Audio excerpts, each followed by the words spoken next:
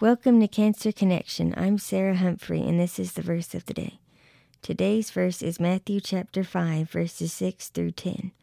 Blessed are those who hunger and thirst for righteousness, for they will be filled.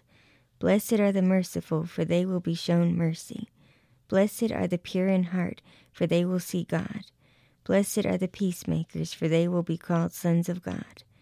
Blessed are those who are persecuted because of righteousness, for theirs is the kingdom of heaven. This verse is very encouraging to me because it reminds me that no matter what I'm going through in this life, that the Lord has blessings waiting for me. Again, this is Sarah Humphrey. I will see you tomorrow for the verse of the day.